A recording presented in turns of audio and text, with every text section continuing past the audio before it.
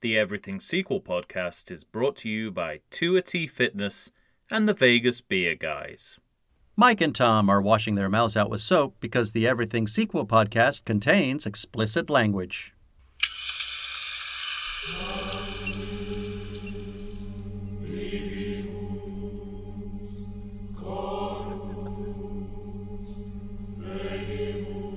Hello and welcome to the Everything Sequel podcast. This is the Omen edition. Today we're talking Omen IV, The Awakening. Oh boy. My name is Michael Shantz of the How Dare You Awards. Joining me, he never misses a day. His name is Tom Stewart. He's from Lonesome Whistle Productions. Say hello, Tom. First McDonald's, now pimping. Works fast. It's amazing to me that this film's idea of hard-boiled dialogue is identical to the parody of hard-boiled dialogue in The Naked Gun, without any irony. No. And I don't want to even get started on why there's even hard-boiled dialogue in this movie. Right. It's an Omen movie, and large swathes of this movie are from the universe of film noir. I'm pretty sure it was you that said in our ranking episode that one of these movies just becomes a detective noir at one point. There's right? a montage of a private detective. And this is the movie. Yeah, there's a montage of a private detective taking various free nuts from around the city while he's on a case.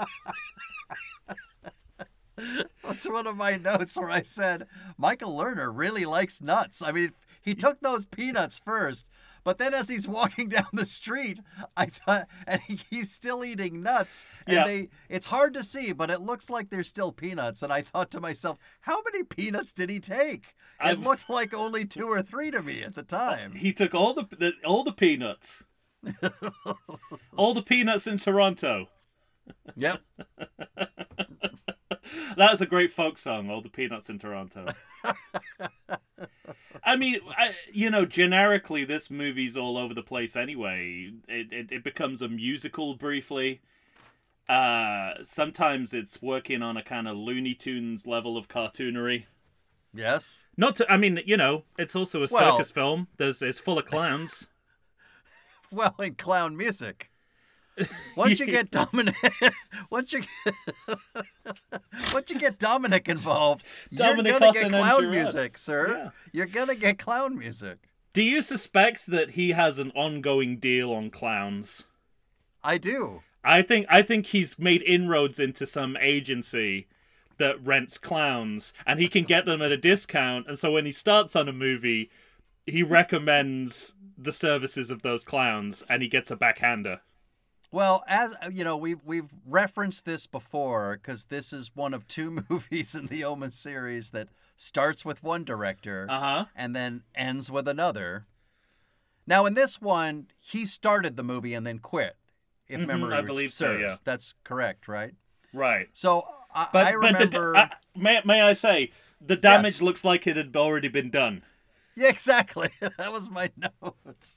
And I couldn't help but notice that somewhere between halfway and 3/4 of this movie, somewhere in that area, all of a sudden the clown music abruptly stops. Yeah, and you're not hearing it anymore.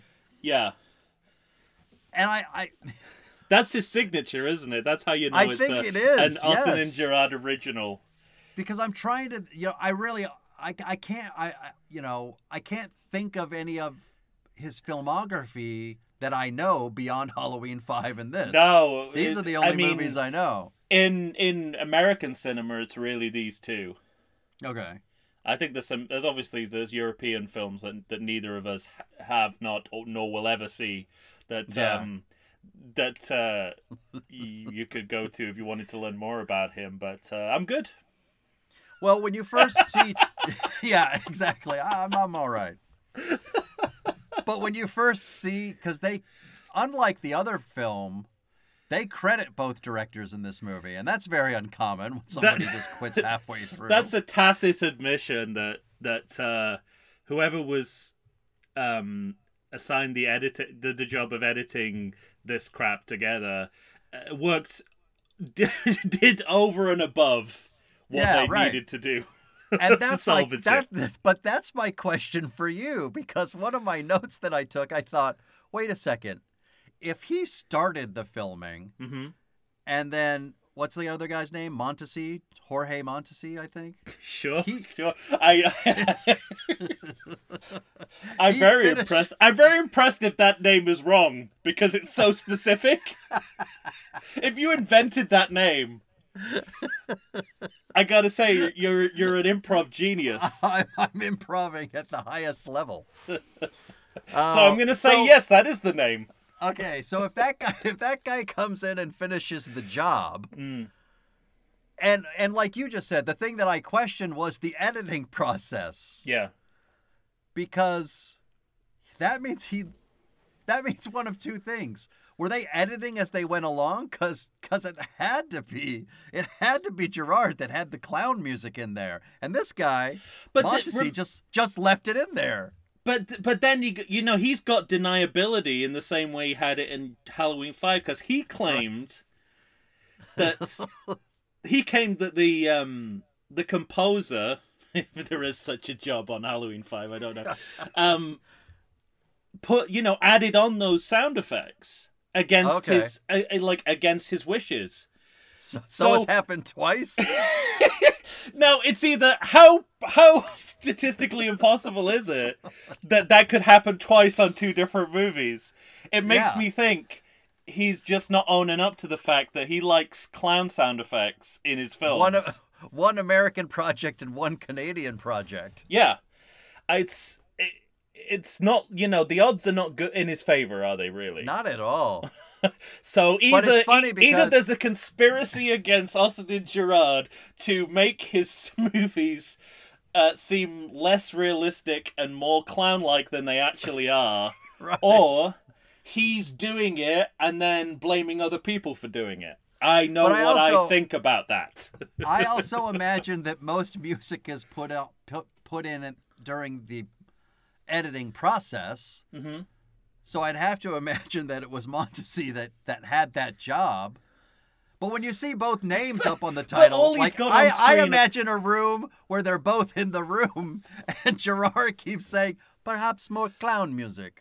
Well, but also think about what visually the editor has to work with, sound-wise. He's like, well, there's lots of clowns on screen.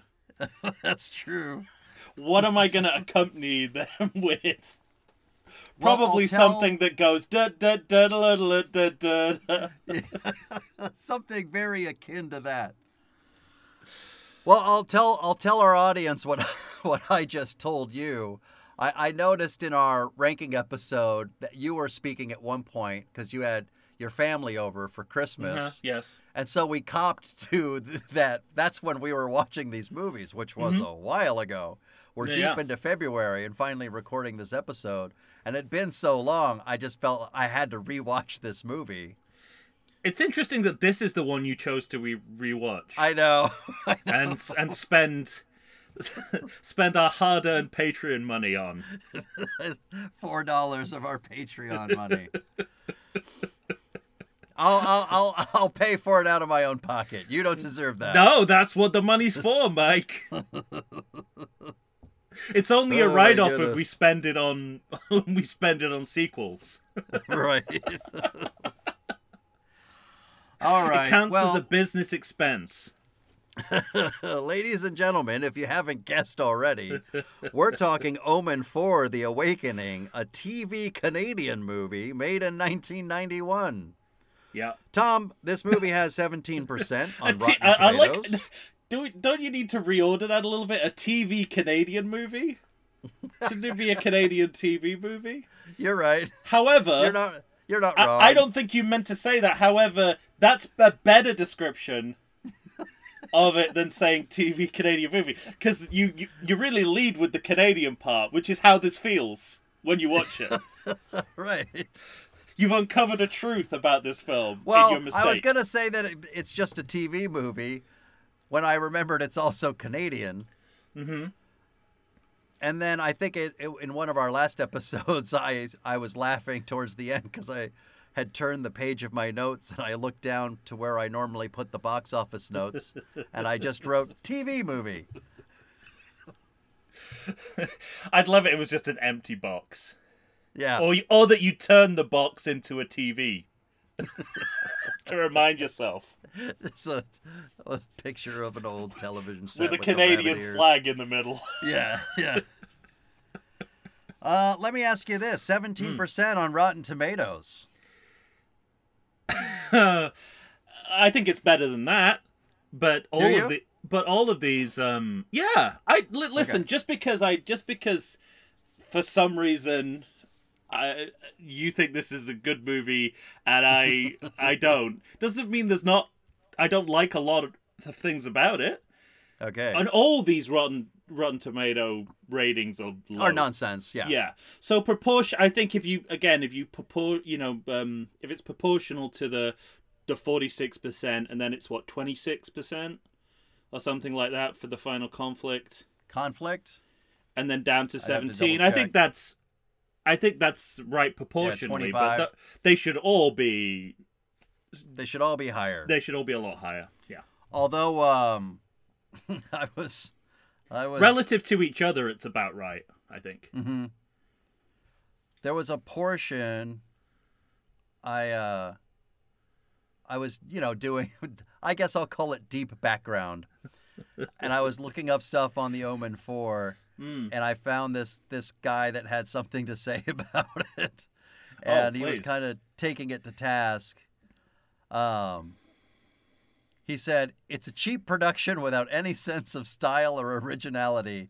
I think you'd have to be a real connoisseur of crap to see anything in it. I tried, but didn't come up with much." Well, we're both connoisseurs of crap. That's what I mean. I think that was our second choice for title of the podcast. Right. I disagree. I think this film has both style and originality. Exactly. I don't think those are two of these films' problems. Right. I was going to say, I'm not sure what movie he's watching. No, I wouldn't call this a bland movie at all. Yeah, right. I think it makes choices that no one has ever made. Well, which is the definition of originality. Right. Here's one thing that made me laugh. I was looking through the cast. Uh-huh. And the not the title character, but Delia. Uh-huh. There's on the cast, it's because how old is she about when we finally get to her? It's like 10? Yeah, maybe? I don't want to think about it too hard because it'll make your brain hurt. It's already making my brain hurt. The timeline is already. That's the thing about it's this. Already it's already worse than I thought it was. Yeah, even before this movie starts. The timeline of this movie, because it really cracked me up. Because it says Delia at 1.5, 2, and 3. Mm-hmm. So they have 3 separate actors to span about a year and a half. Yeah. And then we finally get her. They have very strict child labor laws. The movie. They have very strict child labor laws in Canada. They must. Well, right. but here's like they had an opportunity here to catch up with their own timeline. Mm-hmm. And instead of doing that, they jump forward in time. They do another time jump. Yeah, so we're always a good 10 years ahead of where we actually are in history. Sure. And, I don't know if we want to get into this here in the Picture Sequel episode, but mm-hmm. I severely underestimated where we are in American history. It's technically possible that when Damien goes into the Oval Office in the final conflict, he could be talking to Barack Obama. I know. Yes. And I'm making allowances for the original Omen being pre-1976, even with that. Right. So it's got to be at least Bush Jr. So it's... maybe I'll save it. I'll save it for the pitch. I'll save it for pitch. Because I was saying, and I was saying Clinton, it's 2 presidents down from Clinton. If he's 32. Yeah. That's just time. That's just math. All Anyway. right, let's get to it. Yeah.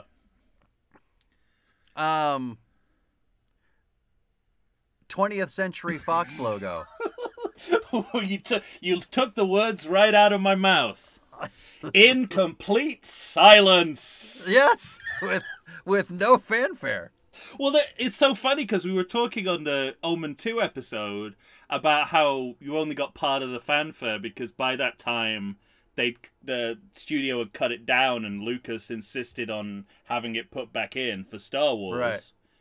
And here it's completely silent. So are they just kind of slowly whittling it down over the years until it just appears with nothing? Yeah, I don't know. With no audio accompaniment? I don't know. It's this is 91. And then, of course, you get the company you've never heard of name that comes right off, which here is FNM Films.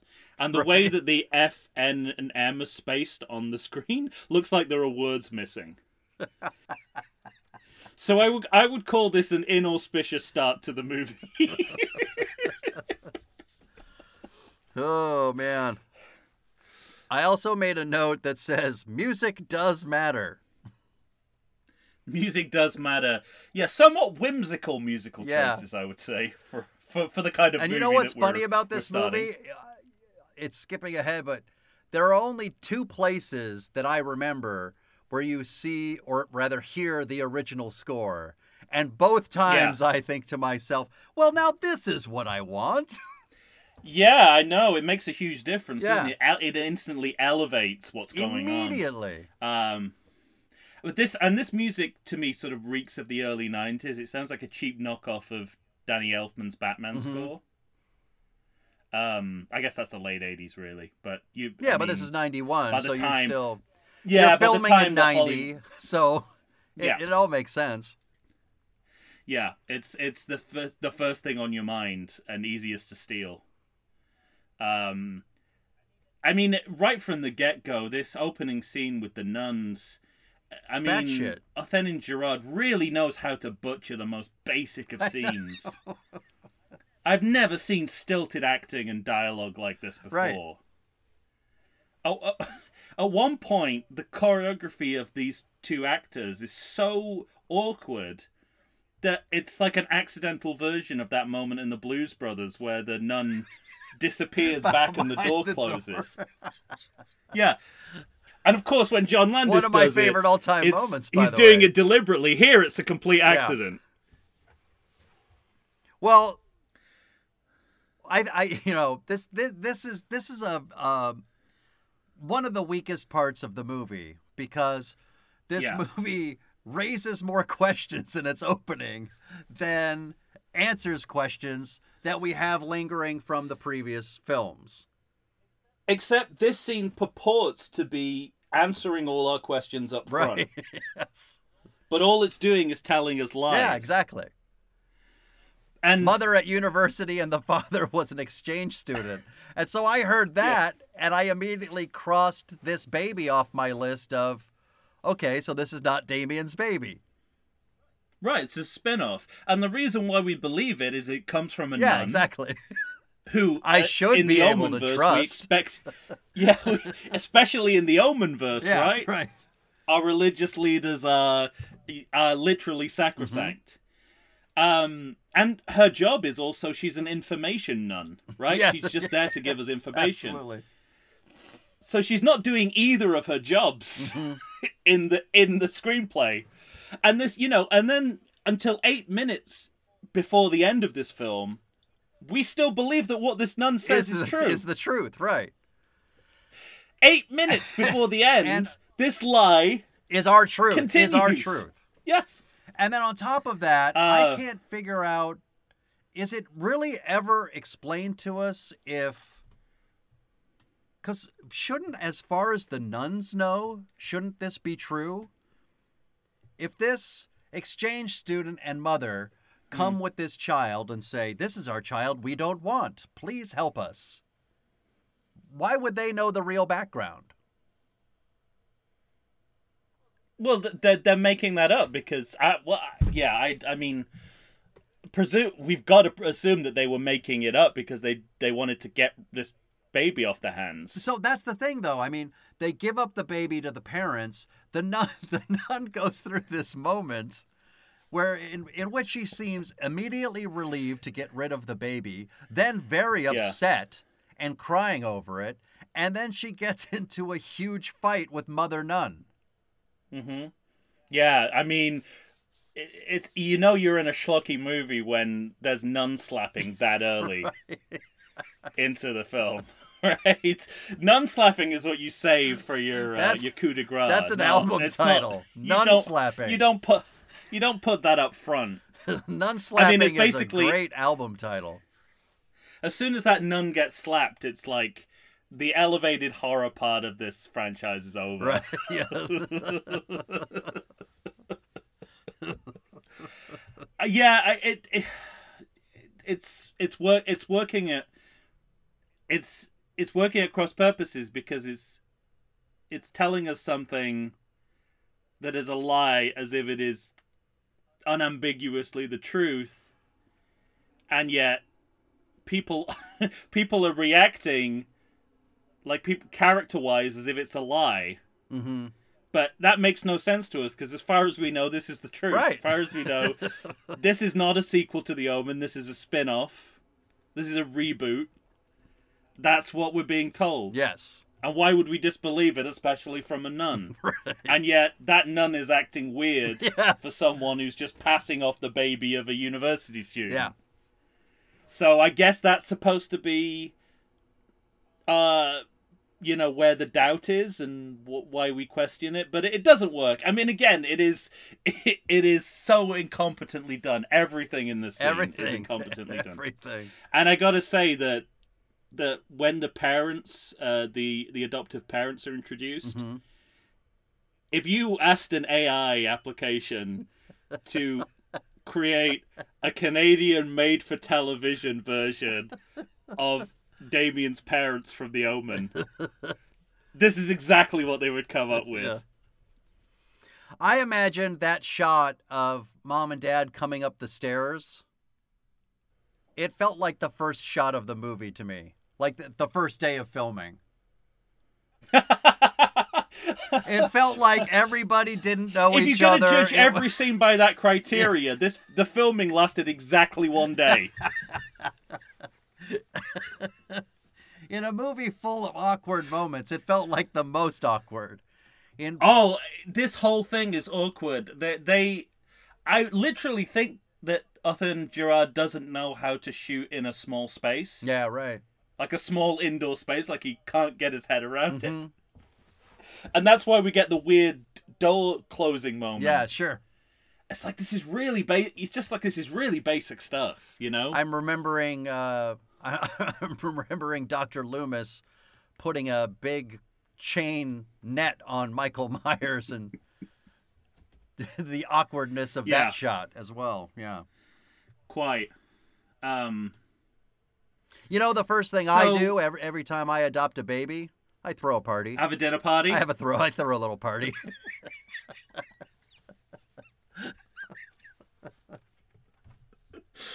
Well, this is where I was optimistic that the timeline was starting to catch up with himself, because these were like early 90s people and styles, right. And I was like, oh great, they've like found a way to make this skewed timeline work. Everybody's wearing the big suits of Gary Shandling.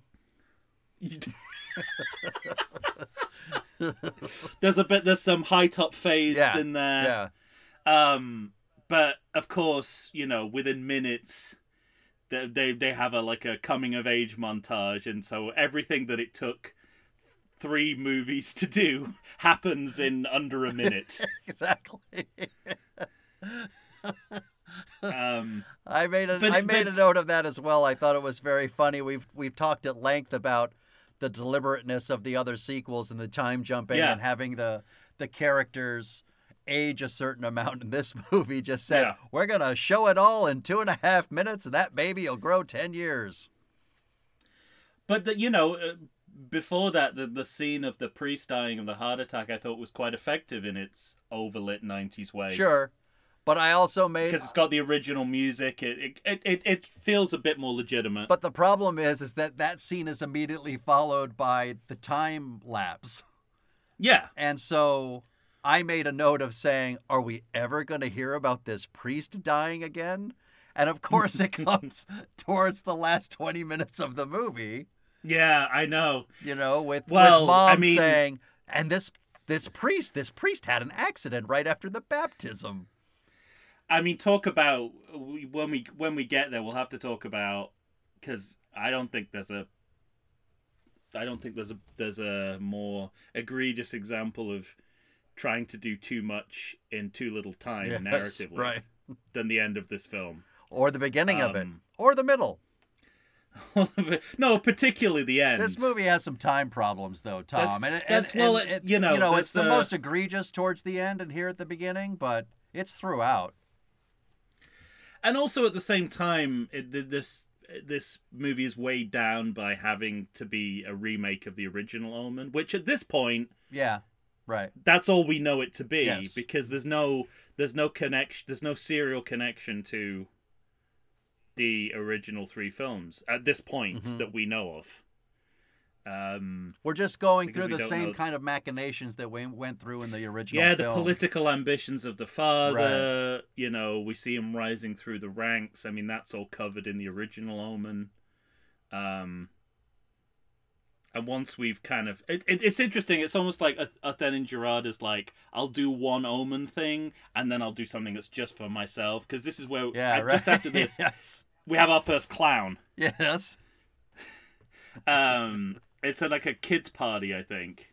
Correct. There's like a grotesque... But this was such a grotesque clown. This was such an Othen and Gerard... Yeah, not like a happy clown. Well, it was such a moment from him, because that clown happens to look right down the barrel of the camera. Yeah. And that seems to be a very him thing. That's an Othen and Gerard thing. In fact, there's no more Othen and Gerard shot than a clown looking into the camera, is there? I mean, right tells you everything you need to know about his directorial style in one screen grab. Yeah. And also, I mean, I think we talked when we did Halloween 5 about how abusive he was towards Jamie Lloyd. Correct, yeah.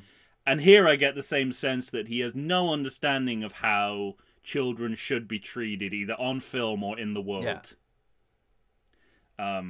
So there's that. Good to see that he's stuck with that perspective. What Halloween 5 is, and the parents live down the road from Pet Sematary. Of course. And they live on that road, you know, the road from Pet Sematary with all the trucks coming by. I have that note where it seems like just stolen wholesale from that movie. Except I also thought, is he trying to tell us that Delia is just stupid?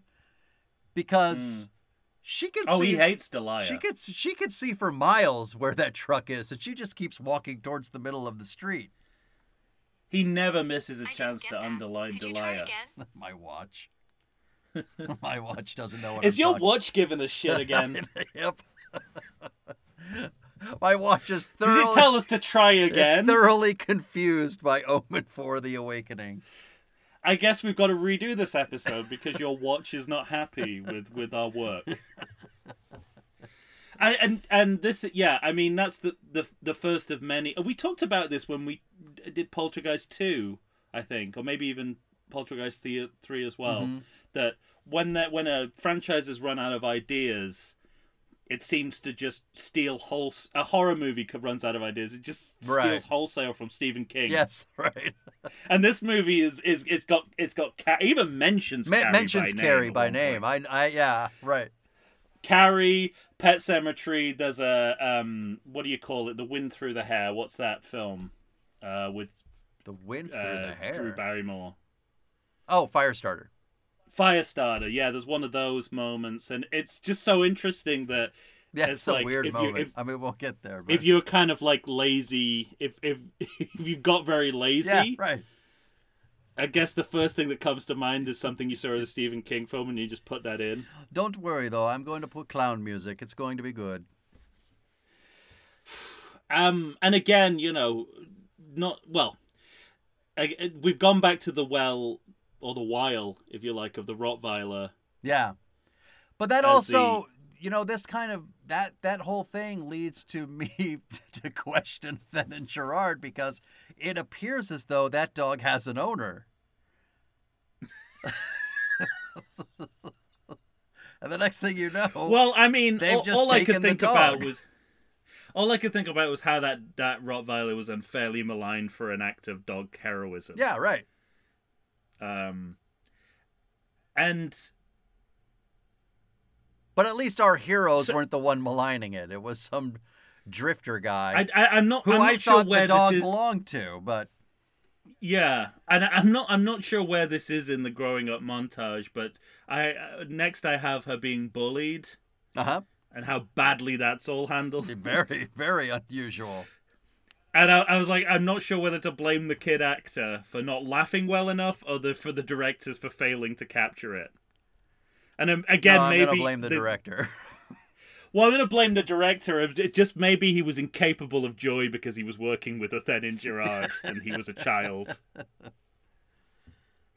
But also just like this kind of anti-female undertone of the way that they represent Delia. Mm-hmm. Delilah. I don't know. Delia. Delia? Okay.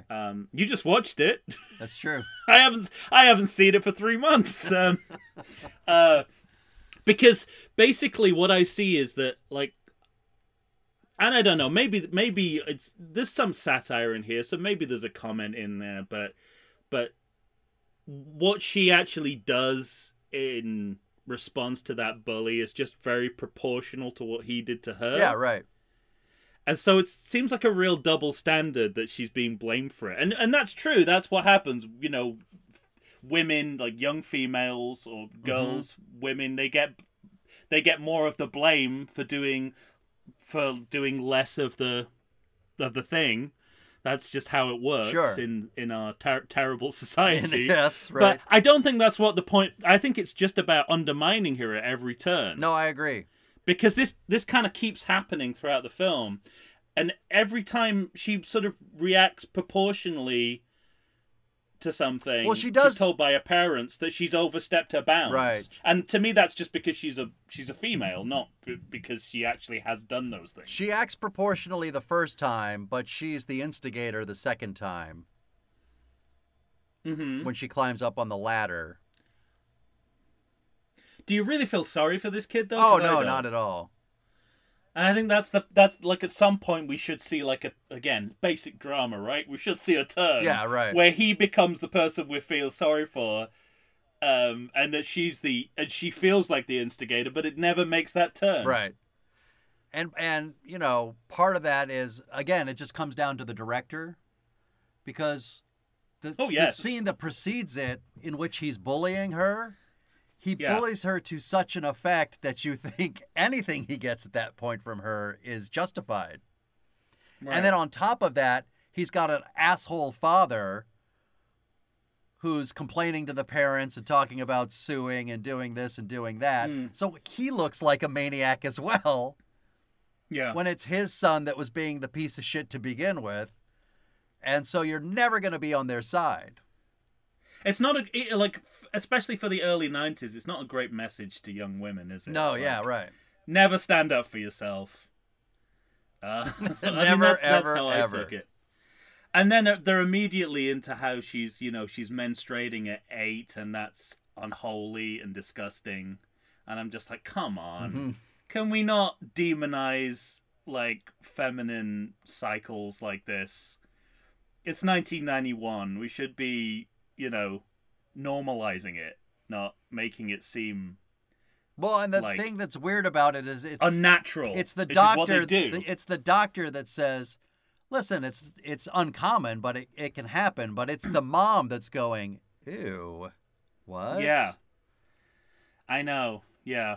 So that's the part that makes it feel more insidious than it ever, actually is. Of course. Absolutely. Well, And I think she's right about New Age culture being a pile of stupid junk as well. So that doesn't help. yes, I'm on her side there. This movie really. She's talking reason. Yeah, this movie really is on the side of the crystals in a way that I don't think the rest of the world is. But I guess let's come back and talk about that. On the crystals and menstruating note, let's take a break.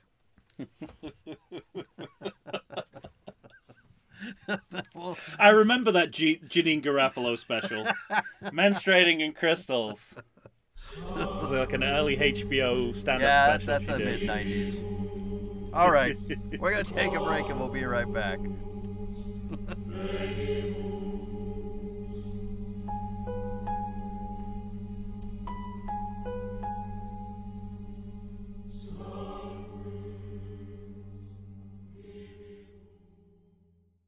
Does the coronavirus have you feeling oogie? Have you been sitting on your couch for weeks? Nay, have you been sitting on there for months? Well, it's time for you to get back in shape. Check out 2AT Fitness. You can find them on Instagram. You can find them on Facebook. 2AT Fitness was started by Tina Bernard. She is ready and raring to go to help you get back into the shape you want to get into. They've got all kinds of classes. They've got outdoor in-person classes. They've got online classes if that's what you prefer. Ladies and gentlemen, it's time to get back in shape. You're going to find a variety of exercises. You're going to have strength training, cardio, weightlifting, even fun 5-minute burnouts that will push you to your limits. So get off the couch, get into shape. Go ahead and check out 2AT Fitness. Tina Bernard has got you for all your needs. I know her personally. She's fantastic. You're not going to meet a better person to help you become the new you. Check it out. And we're back, ladies and gentlemen. Tom and I are here discussing the last movie in the series so far, Omen IV: The Awakening. Tom, we might have to revisit this series because oh no, I just heard there might be a prequel coming. Oh my god! Well, there's been a reboot as well, so there's at least a couple of Patreon episodes in our future. Oh yeah, for sure. But a prequel. Yeah, only I just heard about it. Is it about Damien? Is it about the sperm that made Damien? Well, how do you do a prequel to The Omen? I'm not sure. Yeah. I haven't investigated further yet. I don't think they've thought it through. Because I've got crystals to talk about. Oh my god. Talk about a time capsule. I have this note. There's this great moment. So, essentially all this nonsense happens. Now they have a dog. I wrote the first act is 17 minutes, and boy, is it jam-packed. It's just, that kid grows 10 years.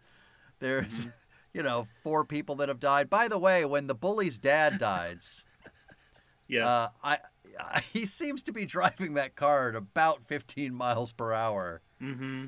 I'm not sure that's fast enough to decapitate a man. There's nothing that the film telling you that happened is on screen. Yeah. Later on, we're told that there's a snow blizzard and there's no physical evidence of it where anyone goes. But for some reason, I have to tell you, because you know that I called this a good movie. Yeah, and I feel like we have to talk about that at some point as well. So I think I really, really delight in a lot of this movie's missteps. Yeah, well, I enjoy the missteps of this movie more than the missteps of other movies, more than I have in a long time. Because there's just so much nonsense in this movie. There really is, yeah. This whole, beeline of a story that lasts for about 15 minutes before they decide to kill off this portion of the story with the crystals. Mm-hmm. Fascinates me. I mean, we talked about it, we were kind of alluding to it earlier already, but I don't think the, movie theater or television watching public is as in tune with crystals as this movie seems to think we all will be. And yet there's something interesting at the core of this. because now it kind of changes what the confrontation is, right? It's not the devil versus Christ, it's religion versus New Age spiritualism. Yeah, right. Which I think is interesting. I don't know why there's so many clowns at this psychic fair. We're told it's a psychic fair. Why are the clowns there? And I also made a note that it's nice to see that the psychics still want hamburgers. Yeah. And also, and here's another weird kind of contradiction, which again I'm not sure they've thought through, is that Delia or Delilah, whatever the fuck she's called, seems to be really into science. So she's like, and then that's like science versus faith, essentially, because the New Age, the crystals and New Age spiritualism is a kind of faith in something that's non-scientific, and it's not the last bit of faith, but she also represents the devil, and she represents religion versus non-denominational spiritualism. So there's a lot on Delia's shoulders conceptually here. That's right. And I don't think they've completely thought all this through. Well, clearly not. At the end, it's not even that she's the Antichrist, it's that she's going to be the new maid. Right. She's the new watcher, but we'll get there. Yeah, which is another sort of last minute. That's a last minute handicapping of the character. It really, they do it all the way through the movie, we'll talk about that later on when she deals with the Jehovah's Witnesses. Yeah. And does absolutely nothing wrong in how she treats them. I mean, this is sort of like, I get the sense that the limits of their thought about this is like, okay, this kind of stuff is going on, right? These kind of psychic fairs are a thing. We've seen them like come to town. Can we do Omen things with this set piece? And they go, well, will there be, that often I see a guy juggling fire. Great, we need to set someone on fire because it's an Omen movie. Right. So let's make it the guy who's juggling the flame. But these are the moments in which, in the first movie, I think we talked about this maybe in the ranking episode, in which, it's the priest that gets the spire, comes down and impales him, and we get the beheading, and we get the sense that it's kind of like Final Destination. It's sort of like evil is moving against you, and you can't escape it. It's that sort of idea. But in this movie, it's that fucking fire juggler. I just thought, that guy's got to go to prison. And again, it's like, it's someone from the circus community. Yeah. They're the stars of the show now. Yes. Othen and Gerard has turned this into a literal circus. Yeah.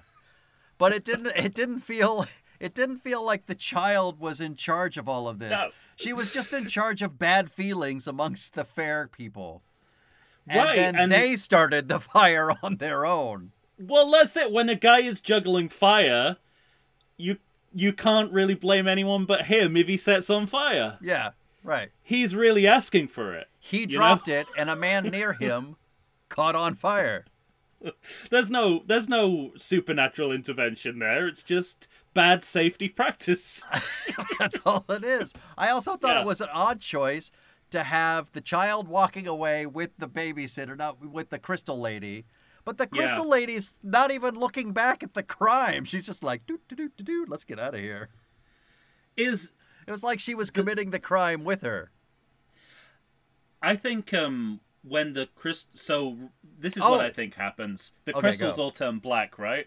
Yeah, this is my favorite moment because Delia, we see that they've turned black. Or Delia, or whoever the fuck she is, she grabs the crystal on her neck, and then about 7 minutes later, she looks at her own crystal and says, and she goes, and she runs upstairs and she pulls open a drawer, and we see inside the drawer, and they're all black. Luckily, though, we have the character say, they're all black. They're all black.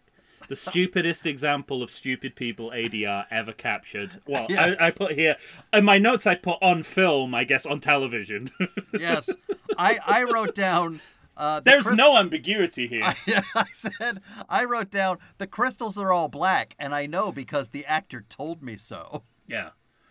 And not only that, all the ADR in this movie is very identifiably ADR. Yeah, right. So if that's another way that you judge if that's another criteria you're judging the movie by, we're in trouble. I find all the ineptitude of this movie so quaint, though. But don't you think, I mean, there's no intentionality behind stuff that they do that would be comedy in another movie. Right. Like the scene, I think following on, they go out of town and they go to, there's like a gas stop or something with a hick who's like playing a gourd on his stomach. What? You remember that moment? No. This might still be at the psychic fair, but he's kind of using a gourd on his stomach as some kind of like percussion instrument. And it's like something that would be an airplane, except that it's played entirely straight with no intentionality. Yeah. It's not the blind guy? I think so. Okay. I mean, this, speaking of, someone who is a big celebrity for this film, Lifeguard from Wise Guy, who is the Native American guide. Yeah. Do you know Wise Guy? Do you know who I'm talking about? Yeah. And Lifeguard was the guy, he was in a wheelchair and he was the guy who was in charge of all the fake communications to maintain right. cover story. He was Ken Wall. Well, he was the middleman between Ken Wall and Jonathan Banks. God, that was a good show. It invented serial drama on TV. I'm not joking. All right, settle down. We didn't do these long story arcs before Wise Guy. Okay. However, this is not Wise Guy, but Lifeguard is in this. And I was just, and like now I know it's a Canadian made-for-TV movie. I'm like, yeah, that's a big, that's a big hire. Well, yeah. The Faye Grant, I mean, she's not the most known of actors, but I remember her from Internal Affairs. Oh, okay. And I remember her for not being Julianne Moore in films. Yes. She's as naked as Julianne Moore is in and everything in Internal Affairs. Yeah. And the reason I know was because that director, who was it, Figs? Yes, Figgis, absolutely. He insisted on showing those nipples. Right, just maybe her and Julianne Moore have a kind of naked off contest going on. Yeah. Because Robert Altman, I think, trumped that with the waist down nudity of Shortcuts. Yeah. Speaking of other early 90s movies, this is playing like The Hand That Rocks the Cradle in reverse, where the babysitter's being set up by the kid. Yes. And it's pretty much the same year, isn't it? Like a year later or something, that Hand That Rocks the Cradle comes out? It might be 91. I'd have to look it up. I want to say 91. But so certainly this kind of storyline is in the air. So can we talk about her death, though? Sure. I mean, I love everything about it. Really? Well, what? I mean, isn't it feel a bit derivative of 92? Especially because the Rottweiler is involved. Yeah. Okay. Like it doesn't feel like they've done much to try and differentiate it from what happens in The Omen, but. I've told you I like all the ineptitude of this movie. I like the inexplicable 2.5 seconds of slow motion going up the stairs, followed by immediate regular motion. Well, that's where I'm out, as you know. Going up the rest of the stairs. There seems to be some sort of wind blowing within the halls of it's the wind from Firestarter, as we previously discussed. And then there's, my favorite part doesn't come until later. So the dog jumps up on the babysitter or on the crystal lady, and she falls out the window, and she falls on the merry-go-round. Yeah. They can't show us that, so they have to show her fall behind the bushes. Is that because it was on TV? most likely. There are some things in this movie where I thought we could have better horror film moments if it wasn't a made for TV movie. Interesting. The big I ones guess you've at got the to take end that into for me. account, right? I Yeah. mean, if you can't, you can't. But of course, Mom, Karen York, she just faints right next to the merry-go-round as well. This is where I really noticed the dad's early 90s hair. Mm-hmm. Which is kind of not quite a mullet, but it's also not given up on the idea of a mullet.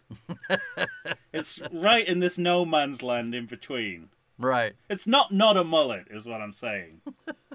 But you wouldn't call it a mullet.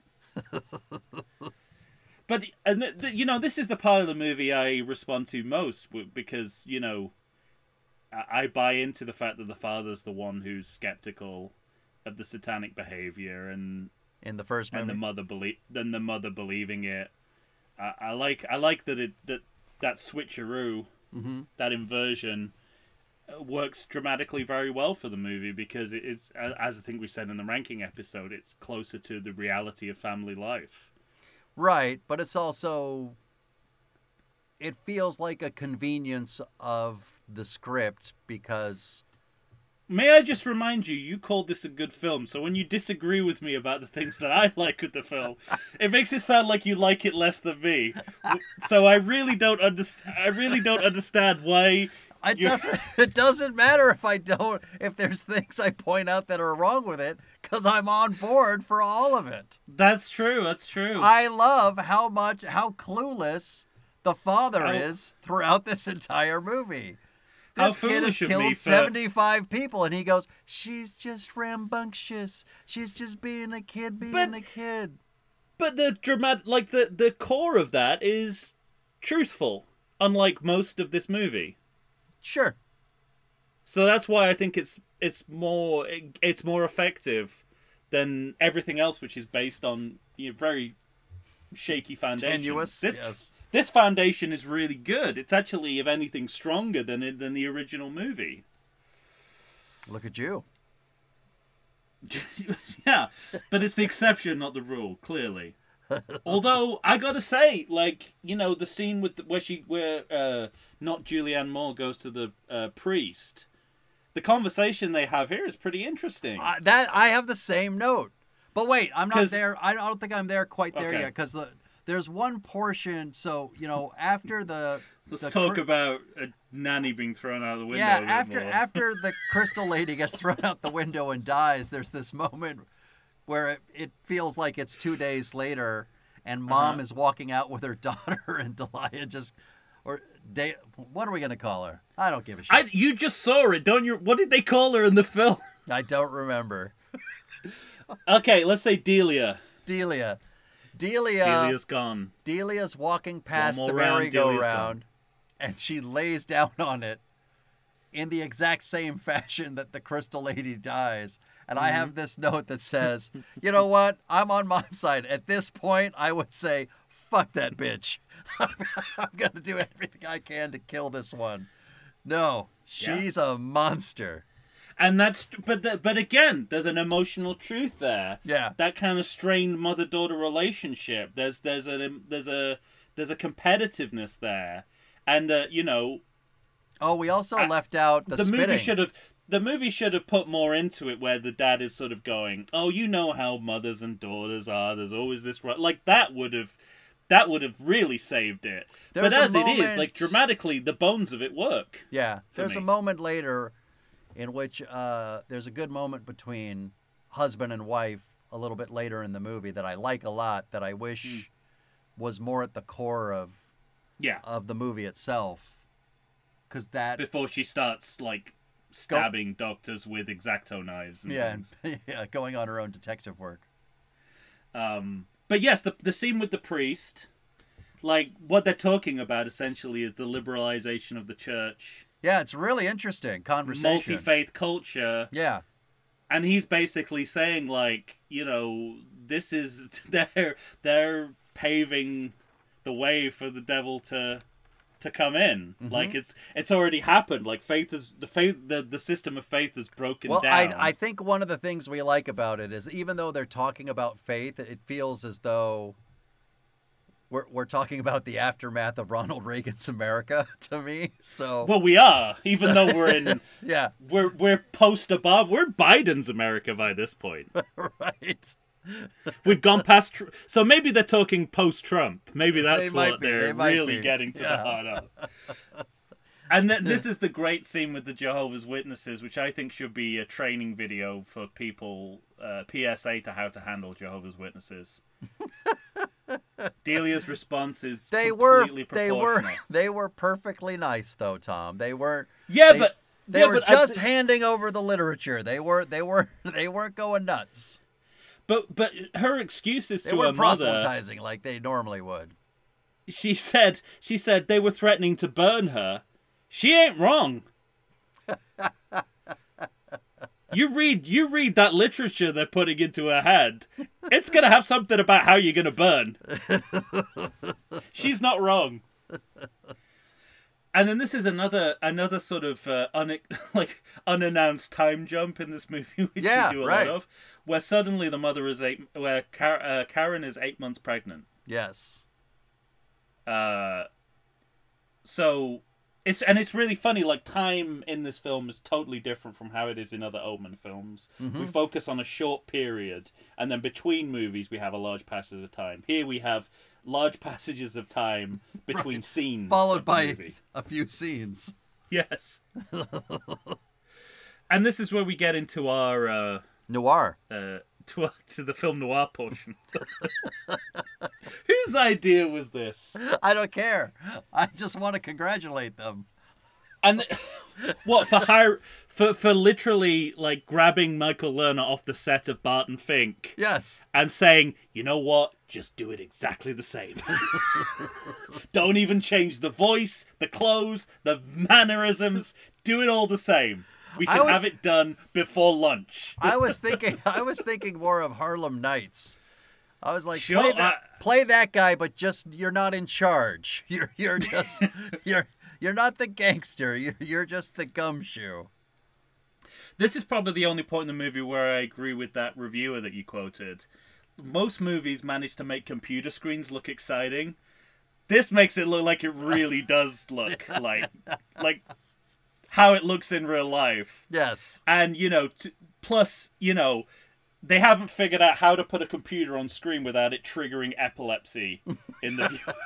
Because there's something going on that screen which is going to polish off several members of the audience if they suffer from epilepsy. Agreed. I also couldn't figure out, does this detective bring his cat everywhere, or does he just find cats everywhere he goes? They're just clutching at noir straws, aren't they? He's grabbing nuts. He brings his cat. Right. He speaks with snappy dialogue. Always, at all times. Yeah. And then this movie I have a note here that says this movie seems to forget a bunch of its own shit. Oh yeah. You know what I mean? As we're going. What are your examples? Well, a lot of it has to do with the time jump shit. Yeah. I find it interesting that we jumped those 9 months of mom being pregnant, which is fertile ground for a lot of dramatic shit to happen that this movie just decides to skip over. But is that the movie tipping its hand that she's that basically the baby is the new Damien, not her?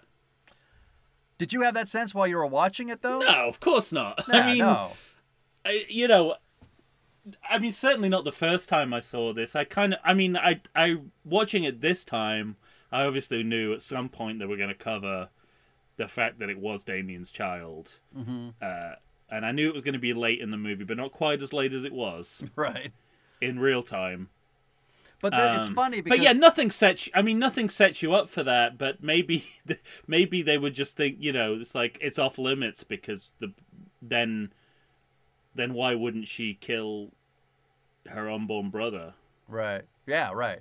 Well, and that's the thing that's confusing about the movie, because we keep being told that she was going to want to kill the brother. Right.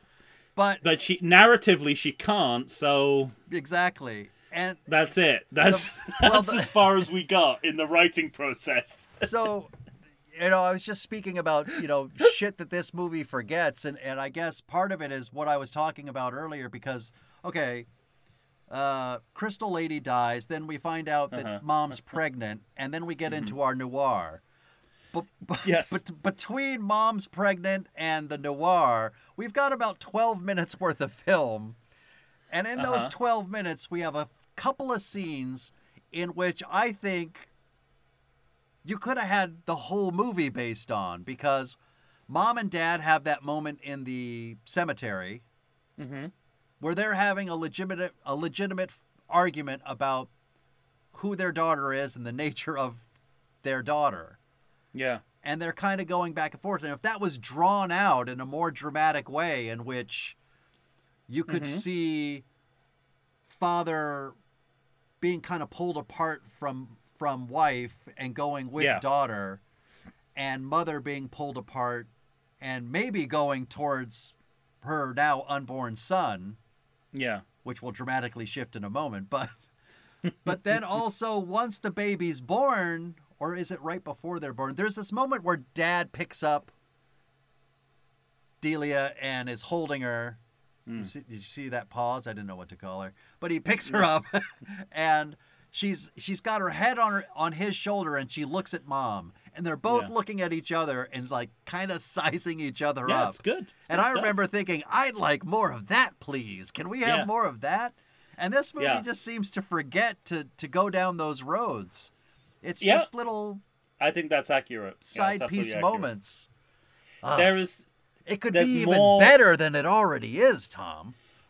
I think from the outside, people might think that the problem with this movie is that it's a worn-out premise. Mm-hmm. And that's actually not the problem with this movie. Not at all. There's a lot here to work with. They Absolutely. just don't often they don't work with it in the right way. But that runs counter to your expectations that there's nothing left in the tank. Yeah, it really right. is. They found a really good wrinkle, a really good inversion of how it could play in a different way, but they're just not. They're not doing the work to make it shine on screen. Yeah. In the same way. But there's glimpses of it, and that's a great glimpse of it. I see a lot of that in this portion of the film. Mm-hmm. But then that's it. Then we go into a detective film for a little bit. Well, should we take a break? Let's take a break, and then we'll come back and finish the third act of this movie. Well, let me talk an about entirely different movie. Before we go into the break. Yes. I want to ask you a question about something that happens that I think might have been a lead into a commercial break, so it's perfect to talk about now. Okay. As we are doing that. Did you notice this weird fade to black when the scene didn't need to change? It's in the middle of the detective noir montage. And I mean, do you remember? It's difficult to see what version of the TV movie we were watching. Was this a lead into a commercial break? Because that was one of my notes. Where is it like a David Chase Sopranos ending kind of artistic choice? I don't know. When I think of the famous TV movies that I still remember, say like a Salem's Lot or It. You can see a TV break coming a mile away. That was one of my notes for this movie. You don't see lots of natural breaks. It still feels very cinematic to me. Huh. Maybe it was on Canadian public television. I also thought the alternative is that, the scene had to fade to black because something happened after that they couldn't edit around. Yeah, right. And that's also entirely possible. Michael Lerner probably choked on a peanut. I'm going to choke on my own laughter.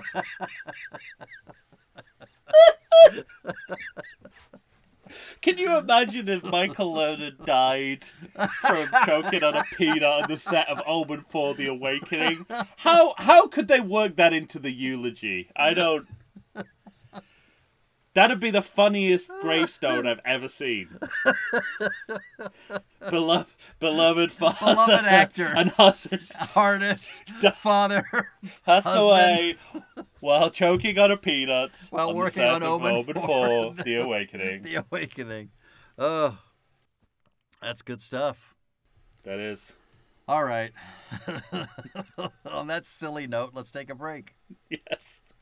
We'll come back and finish up with this After gloriously bad movie. So maybe it's so bad it's good. No. It's just bad. I think it's really good. Yeah. I was really worried about watching this movie a second time. You should have been. I was kind of sweating bullets, and I remember about halfway through I thought, no, I'm enjoying it just as much this time as I did the first time. You're off the mark, but you're not wrong. I'll give you that. We'll be right back.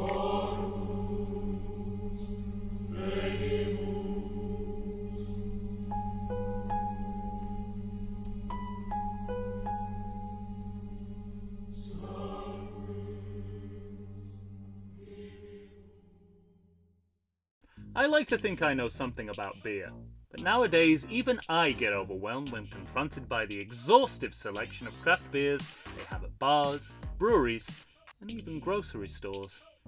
Back in the day you had one, maybe two craft beers to choose from, and if you were confused, you ordered a Guinness.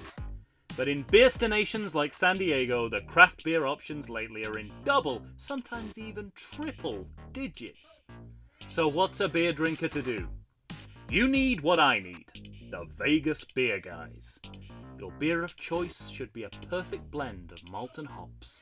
And so a live show about beer needs that same balance. And the Vegas Beer Guys matches beer expert Dan Aker with self-proclaimed beer novice Stephen J. Weiss. The results are eminently drinkable. They're on Facebook, they're on Instagram. They'll try new beers, they'll tell you about beer. Think of them as your beer Sherpas guiding you up a foamy-headed mountain to reach the peak of your pint. God, I need a beer.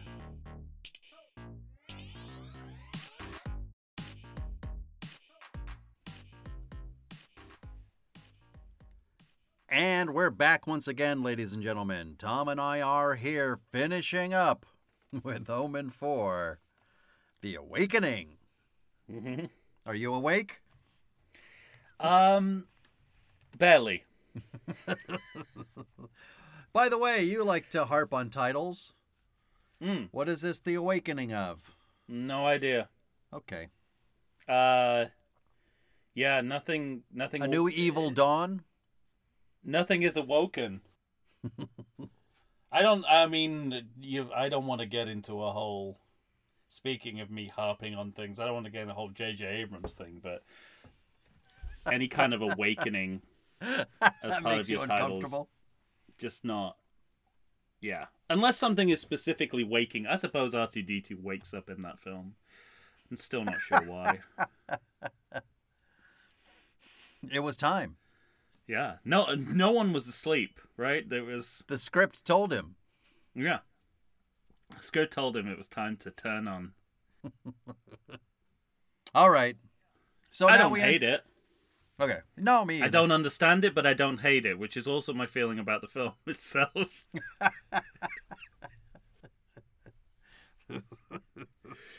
You definitely don't hate it. No, I don't. I mean, I should more than I do.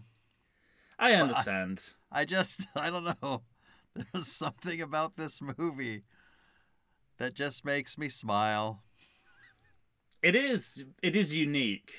I think a lot of it might have to do with Michael Lerner. Just having Michael Lerner in your movie. Eating peanuts. Yeah. There's a moment. It's interesting because it feels like the only other thing I'll say about the Michael Lerner part of this movie is that it feels like a callback to the original Omen, but there's no detective in the original Omen. I mean, they're investigative journalists, mm-hmm. but no, like, No, yeah, this movie. No, like Sharmasis. Yeah, this movie's thinking of The Exorcist. That movie has a cop. That's true, and this movie, it likes to it's aligning itself to other horror cycles like Psycho, Carrie, anything that Stephen King wrote, Right. The Exorcist. Well, and the original movie. I mean, the original movie is, I think, thought of as a trio of movies, starting with Rosemary's Baby, and then The Exorcist, and then The Omen. Yeah, they're kind of coupled to get linked together as a phenomenon. Yeah. And we encountered this problem with Halloween 5 as well. Arthur and Gerard made a big deal of the specificity of Halloween as a horror franchise. And yet the movie he made was more like Friday the 13th or Nightmare on Elm Street than any previous Halloween film. So there's a what Arthur and Gerard understands to be originality is usually the opposite of that. Right. And yet when he's just kind of playing around, he does things that no one's ever thought of putting on film. For good reason. Well, one of the things I really love is that when the detective noir portion of this movie starts, the movie wants you to know it because the music is completely and totally a noir piece of standard music. Absolutely. And I love it. It is. It's like, tell you what it reminds me of, and this may have also come out at a similar time. You ever watch Duckman? With Jason Duckman with Jason Alexander. Oh, wow, yes. It was like a noir. I forgot about it. An animated noir parody. Yeah. Jason Alexander was a duck detective, a kind of Sam Spade style Shamus. And this is the level we're working at here. Except Duckman is intentionally, it's a comedy and it's ironic. And again, this is not, as far as I can tell. Correct. Also, well, I don't think I'm skipping too far ahead, but no, we're in the. I mean, who knows where we are in the movie? Well, really, he's running down. He's essentially running down one lead, which is the original nun. Yes. Who lied to us? Who lied to us? Who made us think that she thought one thing, then seemed sad, which made us think perhaps she was lying. That at least to the parents. Why would she know what she knows? I don't know. They don't tell us how she would know. And then isn't it also? Is it? Am I? Was this pre the? I don't think you're allowed to tell adopted parents where the kid comes from. Yeah, that sounds right to me. Maybe this was before that. I mean, I think that was a relatively recent law. But I would have thought by 91. Huh. I mean, maybe the Catholic Church works differently. I mean, we've all seen Philomena. We've all seen Philomena, so maybe it's one of those situations. But if you were to ask me now, the people writing this movie whether they looked up with the laws on adoption, I would say no. I would bank on no. I would bank that they didn't do in-depth research on this. I would say that one person said, "Is that how it really works in adoptions?" And some other person said, "Who cares?" Yeah, sure. The Frank Pentangeli answer. Yeah, sure. Essentially, it's just Michael Lerner running down this one lead. He's trying to find that woman. He finds out she was a prostitute. It feels like the two leads had a conflict, so they had to hand off the part of the movie that would involve them to Michael Lerner. Yeah. Michael Lerner had just walked off that Barton Fink set. He had no idea the kind of cult hit it was going to be, and he needed work and needed it fast. Faye Grant had something else to do, clearly. Yeah. Who knows what? I don't know what Canadian Harry Hamlin had going on those weeks that he couldn't be filming this. I do have a note here that I think Michael Lerner's detective needs to go to jail just as much as that fire juggler does. Absolutely. Because it's him that causes 43 rattlesnake bites, including his own hand. Yeah, and again, this is the problem with writing in a genre that you know very little about. The people who wrote the original stories in the genre, some of them were private detectives. You know, they were close to the subject matter. You don't feel like the people know this beyond the movie versions of this trope. No, yeah. I like. I mean, so he goes to a bar. The bartender. Grab some nuts. So I mean, it seems to me that he has gotten on a plane to get there, which is why I wondered about the cat. I was like, did he stow that cat? Where are we? So the previous aren't we in North 3 Carolina? Films have been Is that where we are? I think so. Oh, that's where he is now. Yeah. But where did he come from? Oh. I mean, I mean, we know it's Canada, but does the film know it's Canada? I think the film thinks it's New York, right? But they're so specific in the other films. You know when you're in Washington, when you're in London, when you're even in different parts of the UK. Here, on the Canadian-American border between... We're in Toronto. Between Toronto and Texas. I don't know. That weird no man's land from The Handmaid's Tale. That's where this is set. Yeah, right. You're right that the film doesn't know. Yeah. So it doesn't. I need to know where he's come from rather than where he's going. Because we assume we're in the Bible Belt when we get to the snake handlers, right? Yes. And also, I don't even want to go down this road because I've just thought that hit me like a migraine. This thought: how did the nuns get the baby from Kate Reynolds? Well, that's my question. Yes, I don't know. Oh, is that the question you've been asking all along that I was dodging? So, what I'm wondering... A British television journalist, right? I mean, so gives away her baby to nuns in a different country, which might be America, might be Canada, or could be taking place on the no man's land between those. What I want to know countries. is, did Kate Reynolds give this baby to the nuns, or was there really a woman and a man? The student who were just like, this baby seems difficult even for a baby. I mean, how do you judge when the baby's that young that they're trouble? Yes. They're just blobs that shit and puke and pee. Yeah, but this one also scratches cheeks. Well, not according to the dad. I mean, right. He remembers that someone had athlete's foot and no, that was the doctor. Oh, that was the doctor. Yeah. Okay. Oh, yeah, we haven't talked about this doctor. Right. He's a fascinating character. In a way, I think the movie gets itself out of jail. This is our surprise guest villain. Well, right, because all the way through the movie you're like, this guy is creepy. Yeah. There's a lot of non-consensual kissing going on. There's kissing of cheeks, there's rubbing of shoulders, there's grabbing of hands. But and I'm talking in a doctor setting. No, right, yeah. Exactly. And, at the hospital. And so he's always sort of saying, "Oh, you'll be fine." He's always being too calm when he needs to be right. Worried, and too worried when he needs to be calm. So, but it's still the early 90s. This kind of masculinity is still permissible.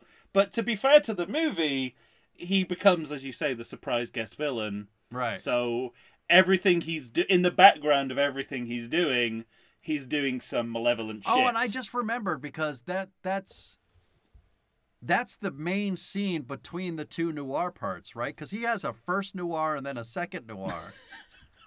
he goes and finds out he has a film noir and a neo noir. Yeah, he's got a part where he finds out she was a prostitute, I think, in town. Yes. Oh my God, yes. I like that. Forgot about that. I thought I like weird small moments in movies, and this movie has one where the pimp is telling him all the information he'd like to know about the former nun turned prostitute now weirdo snake religious woman. And How did we get here from the Spire, like Patrick Troughton Yeah, and the Spire, exactly. to this? And what I like is Michael Lerner offers him some money, and the pimp's like, no. I'm happy to give you the information. And he holds it out another second longer. And he goes, all right, I'll take that money. The least plausible plot element of a film which has nothing but implausible plot elements. It's so fantastic. Why did they add that in? I don't care. They were like, well, I'm we can't just have this pimp. happy it's there. We can't misrepresent this pimp. So yeah, he finds out that information and he's telling her that, and then that's when. No, I think I'm wrong because it's the shit he sends back in the mail after the second noir, right? Well, you just watched it. He tells her. I'm onto the snake. In my notes, I'm onto the snake. Yeah, he tells her he tells her he's going to go back to North Carolina and find out some more shit. And I love this scene. I do too. Unapologetically love this scene. That's my note as well. I said that cuckoo for Cocoa Puffs over this scene. I said it's legitimately frightening. Yeah, and I mean, we said this in the ranking episode, but it bears repeating. This is looking at the mosaic of American faith in a way that the Omen films haven't done yet. Right. You know, there's been, you know, for the previous films, religious zealotry is what religion is. Mm-hmm. Whereas here, religious zealotry is seen in a much more critical and scary light, which is more accurate to reality, right. and is a great device for a horror movie. Yeah. And it's a bit of a course correction in terms of the representation of religion in a positive way, in a more open way. And you know what? They obviously spent all their effects money on that snakebite face. Not a terrible job. No. It's not as, it's more underwhelming than they think, but that's everything in this film. Yeah.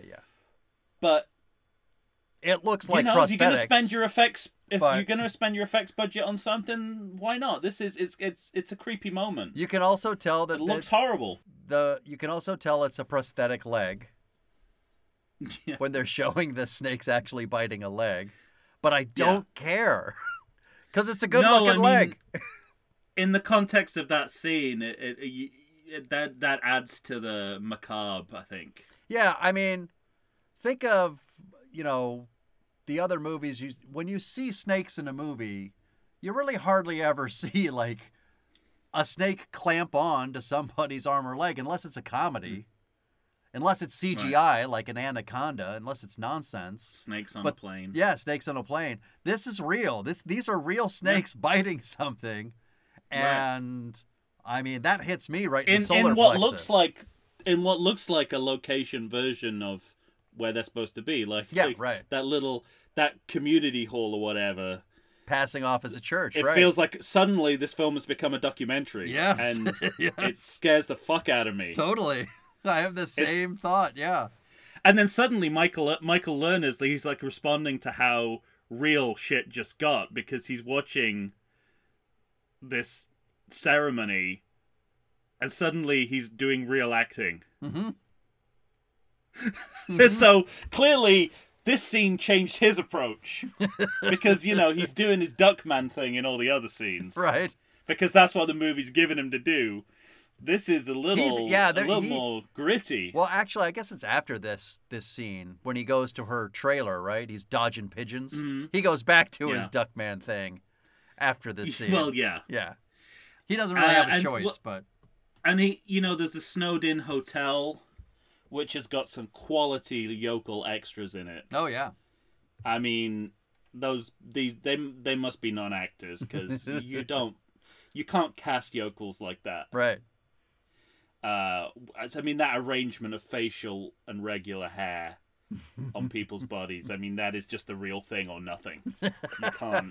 You can't get that through central casting or whatever the Canadian version of that is. Agree. But the snow blizzard that they keep talking about, there's no evidence of it anywhere. Mm-hmm. Like when he walks out on the street, crucially. Yes. While this blizzard is supposedly happening, there's no snow on the street. Snow. And then this another But he sends home all the Pleasing- pertinent information. pleasingly bizarre moment. The I'm wrecking not ball? sure. Question mark. The nativity. Oh yeah, The nativity, and then the goth carol singers. they become demons. Yeah, and I guess like I kind of like the concept of it that, Or the damned. They're damned, I guess, is what it looks like. but it's like we've heard the music for the Omen as non-diegetic music, like we don't feel like it's in the film.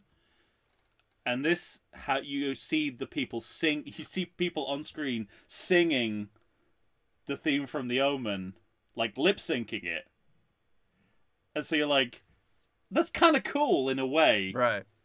It's also very strange, and to do it just once, even stranger. And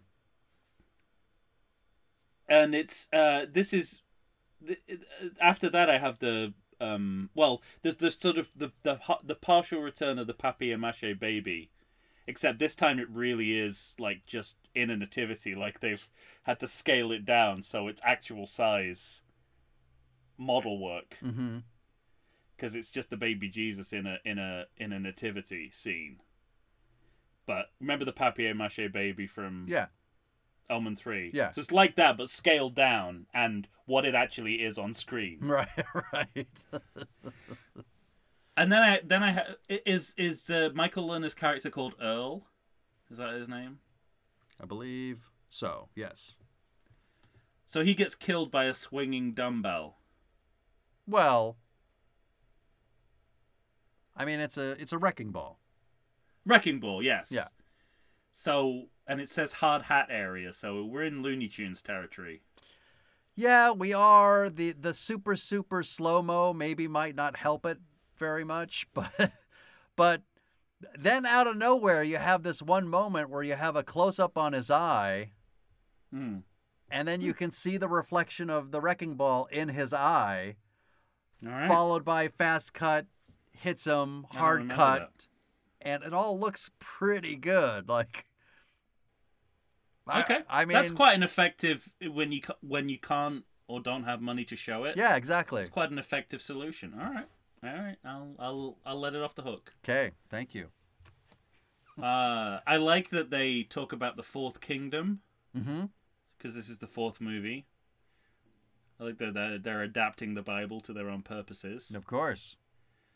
It's like and that we finally, I mean, we're literally in the last throes of the movie, and we finally get the answers. Yeah. That I guess to questions we never asked, because this movie's gonna finally correct all the lies that it's told us since the beginning. It's even of the worse movie. than that. We weren't even aware that we were supposed to be asking questions. Right. But apparently we should have been questioning this from minute one. Yeah. Yeah, with 8 minutes to go, we find out that this is a Damien movie still. Mm-hmm. After thinking the opposite. Why do you think they hide the ball from the audience for so long? Why do you think they feel the necessity to not let a little girl be the evil one and completely? Oh, I know. Completely Sexism. undo that inversion. Yeah, sexism. It's terrible. It is terrible. Oh, I agree. I think it's there's definitely a pattern in this movie of undercutting the young female. Yeah. The authority of the young female character, and that's the cherry on the cake. I also thought it was weird because it's the new baby is named Alexander, but the 666 They moved away from the D's. The 666 is printed on the palm of his hand. Much easier to find than under the hair. I thought the same thing. They even tried to sort of half address this last minute reversion to the masculine devil. They said the Bible didn't mean to be sexist. It's like, yeah, but you're being sexist. Yeah, we're not talking about the Bible. We're talking about your choices. But then the weird part too is that she's having another conversation with the priest right before she attacks the doctor, and he makes a point of saying something to do with about gender, about mankind is humankind. It That's where he says the Bible didn't mean to be sexist. Yeah, it includes the female. So he's saying that the Antichrist could be female, and then the movie just says, "Man, we're not going to do that." Yeah, exactly. I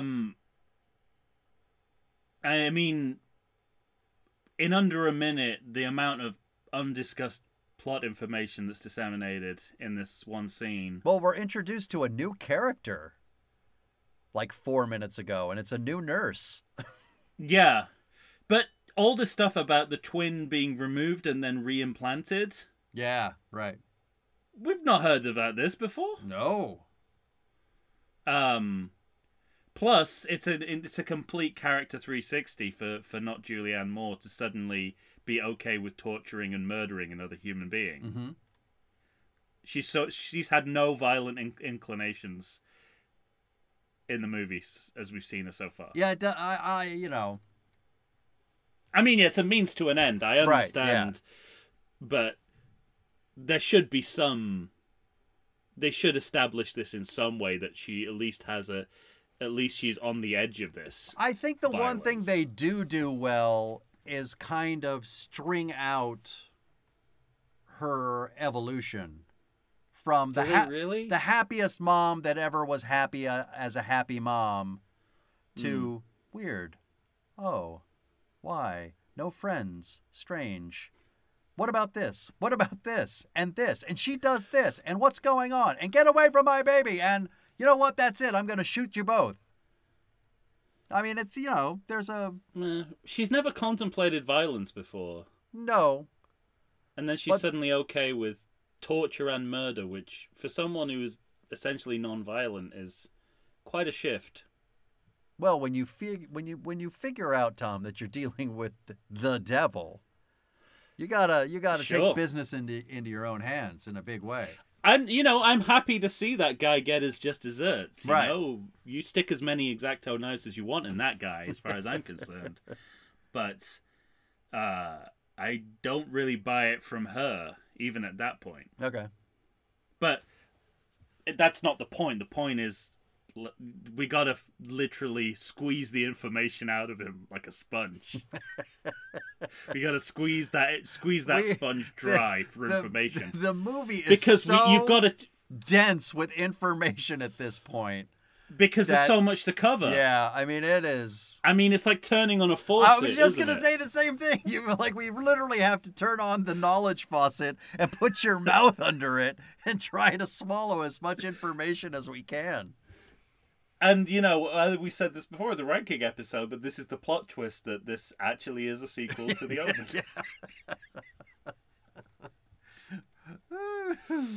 Remember? I suppose, I'm trying to think of other movies that do that. I suppose the spoiler alert, but we spoiled it before, the Thing, revealing that it's a prequel to The Thing. Yeah. But I can't think of any other instances. Prometheus, maybe? Or was you it went into that knowing it, though. But okay. They saved just enough plasticine from the snake bite face to be able to make the baby hand with the devil's mark. Yeah. Right. So well done for reserving that plasticine. And then here I'm into the ending, which is both paralleling the ending of the original film with the funeral scene. Okay. And then, but it leaves the door open for potentially 2 more sequels. So presumably our pitches. It's working in parallel as a. Don't be too sure. Working in parallel as a sequel and a reboot at the same time. Which is weird because this film has a reboot. Did you notice that the pathway which I've seen and plays out much like this film. Yeah. Did you notice that the pathway that Dad is walking the 2 kids down on or away from camera on at the funeral is like another inverted cross? Oh, is it really? Yeah. Okay. Nice touch. Oh, Yeah, but one of the it moments I was is. going to tell you about that could have been a really good, true horror moment Mm-hmm. was when when Karen York does have the gun on the new nurse. Mm-hmm. And they do what I wanted her to do was just shoot her. Yeah. Because you see that there's a really good moment, a good little piece of acting of her realizing for me to do what I have to do, I'm going to have to shoot this person in cold blood. Mm. And I think that's what should have happened, but I don't think they allowed it because it was a TV movie. So new. Oh, they go pretty far with what she does to Dr. Doctor, McKenzie. yeah, that's true. But they have the new babysitter kind of leap onto the gun, and they do that thing where it's a close wrestle and you just hear it go off and she's shot and she falls down the stairs. Yeah. I think it would have been a more effective scene if you just see her and the bullet goes through her and there's blood everywhere and Yeah, and it feels too much like the lineage of Psycho and Carrie, the whole staircase and the strings. yeah, right. I think that's what it sees itself as the successor to, rather than the Omen itself. Mm-hmm. But then I think that is Athénée Girard's sort of problem. He thinks he's making something that is. Well, I doubt Omen he was specific, around but- by then, Oh, but that's true. You don't think he got that far into filming? unless they started at the beginning, or at the beginning started at the end. Well, I wouldn't put it past him. That's all I have. Those are all my film notes. Well, Anything else? I mean, from you? basically myself as well. What do you think about, new evil baby, not Damien Alexander, being able to just make her turn the gun on herself? It's, Feels a little anticlimactic to me, I must admit. yeah, a bit anticlimactic, and as you said, it undermines the point of the film. Mm-hmm. But then we only knew what the point. This is the point of the film. We just didn't know it until 8 minutes ago. Right. So can you hold it against a film for doing what the film is about? Right. The only thing is they haven't let us in on the secret of what it's about. Yes. We're not privy to that knowledge. But yeah, it's a sexist turn. I mean, there's no to sort of it's a reset that drags the franchise back to where it was in '76 rather than where all those new interesting wrinkles of Right.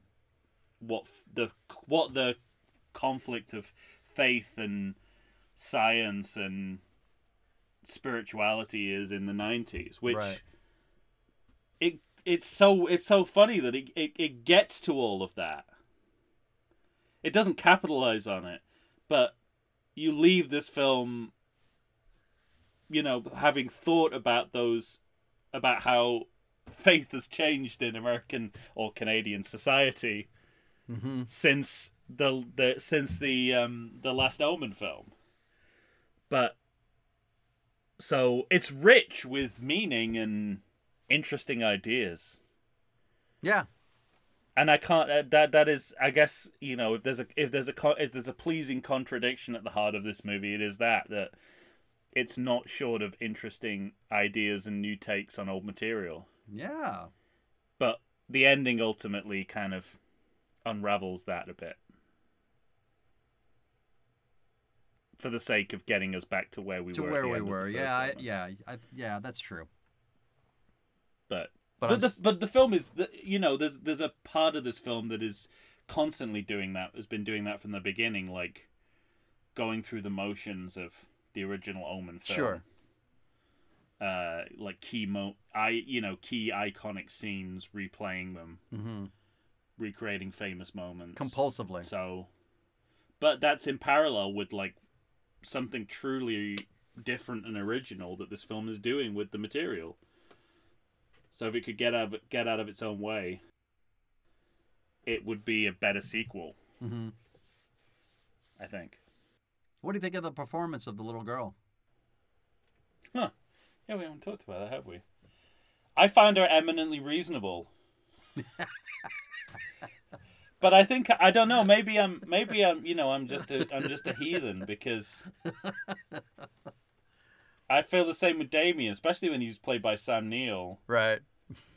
I'm always on his side, and I'm on this little girl's side as well, especially because she, you know, the patriarchy's trying to keep her down. Right. Yeah. Right. And that makes me. That sort of makes me. You go, girl. Yeah, it makes me want to. I'm in her corner for all of this, and nothing that any of the adults are saying is making any sense to me, and everything she says makes total sense. So I don't really care that she's, you know, a Satan worshipper. She's the only one in the movie speaking sense. Those Jehovah's Witnesses were trying to burn her. We'll put that in quotes. For the trial. She's not wrong. For the trial. Me and Sam Smith, Satanists. There you go. Yes, right. All right, friend. You got a credit check? Yes, I do. A one that is illustrative of the rest of the movie. Yes. So, here's a credit I didn't enjoy seeing. Oriental Hooker. Yeah. I don't think I have to explain why I didn't enjoy seeing it. Right. It feels like what they called the character on set somehow made it into the credits. They forgot to tone it down for her credit. It's like, who's that? God damn it. Who's that character? What's that character name? Oh, you know, it's the Oriental Hooker. Cool. It's like, don't write that down. Don't put that in the credits. What's wrong with you? It's the poor guy's first day on the job. Doesn't know that you don't use the horrible epithets thrown around thrown around by directors on set in the credits. This is a true testament to the incompetence of this movie. They can't even do a dog credit properly.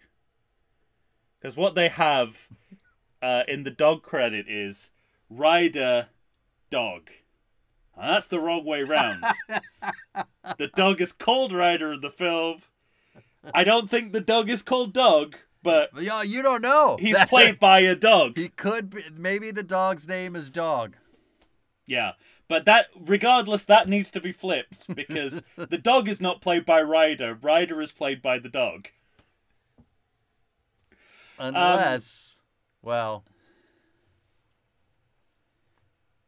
if Ryder is the character name and the dog's real name is Ryder Dog, in the film. That's what I'm saying. They call him Ryder in the film. Oh, and it's Ryder Dog. You're right. Okay. Yeah.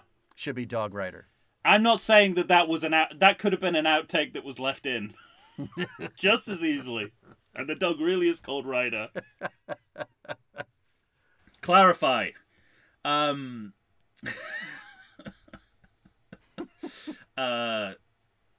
Yeah, I mean, some of the clown music is featured prominently in the credits. Yeah. So, you know, I can't believe that Gerard is not somehow responsible for this. Oh, we forgot to mention, by the way, that Michael Lerner employs some clowns for subterfuge.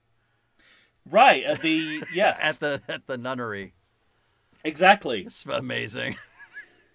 I love that the clown looks at him through the window and gives him a little wink and a thumbs up, and, you know, we'll keep the time going. He gives him a thumbs up. Thanks, clowns.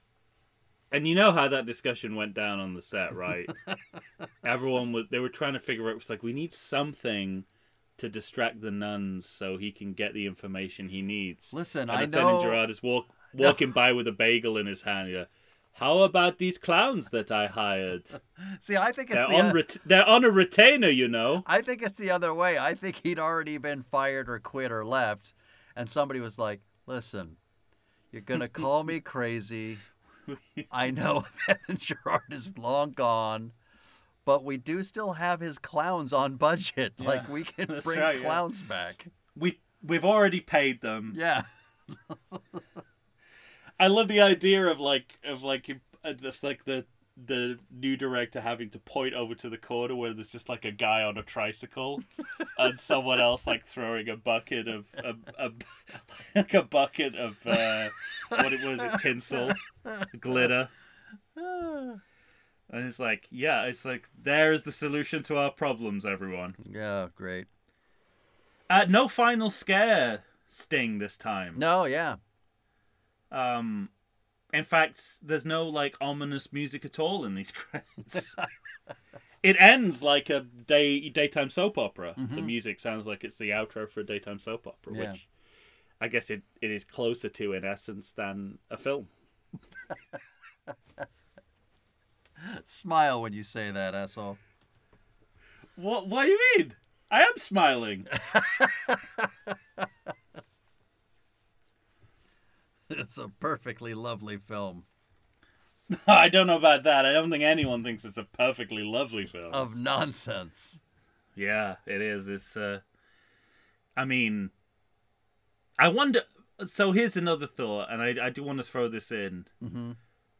Is the clown shit supposed to be Athen and Gerard emulating Fellini?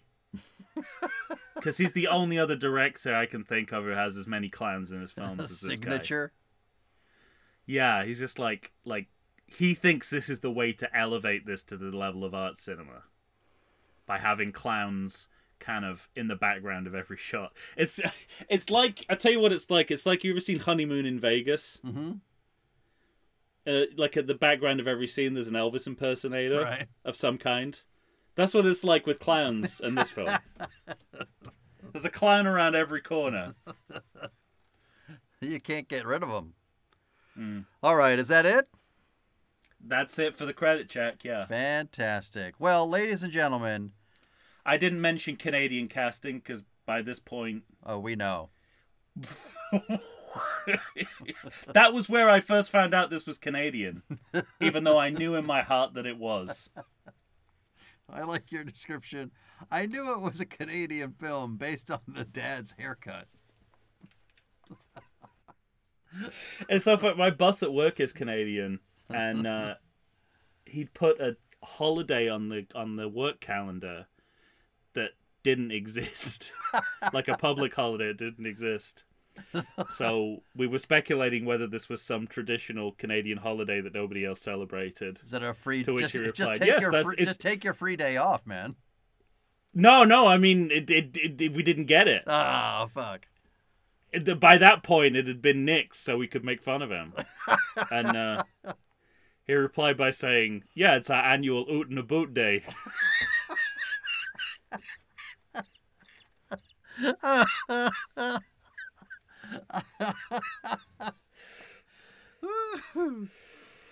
Oh, that's the day we all get together and make Omen IVs.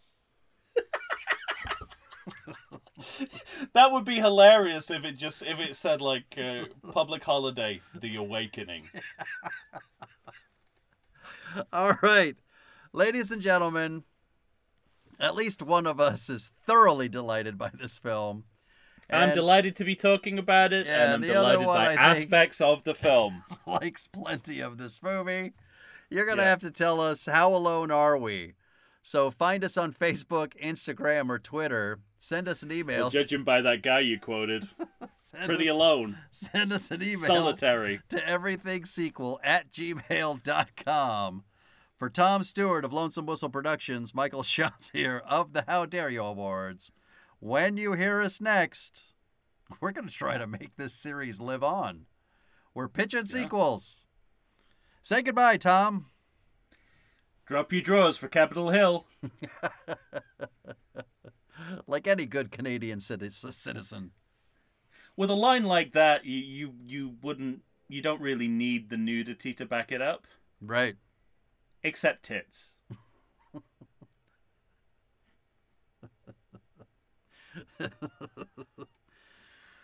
Yeah, which we get. Kind of, sort of. Yeah.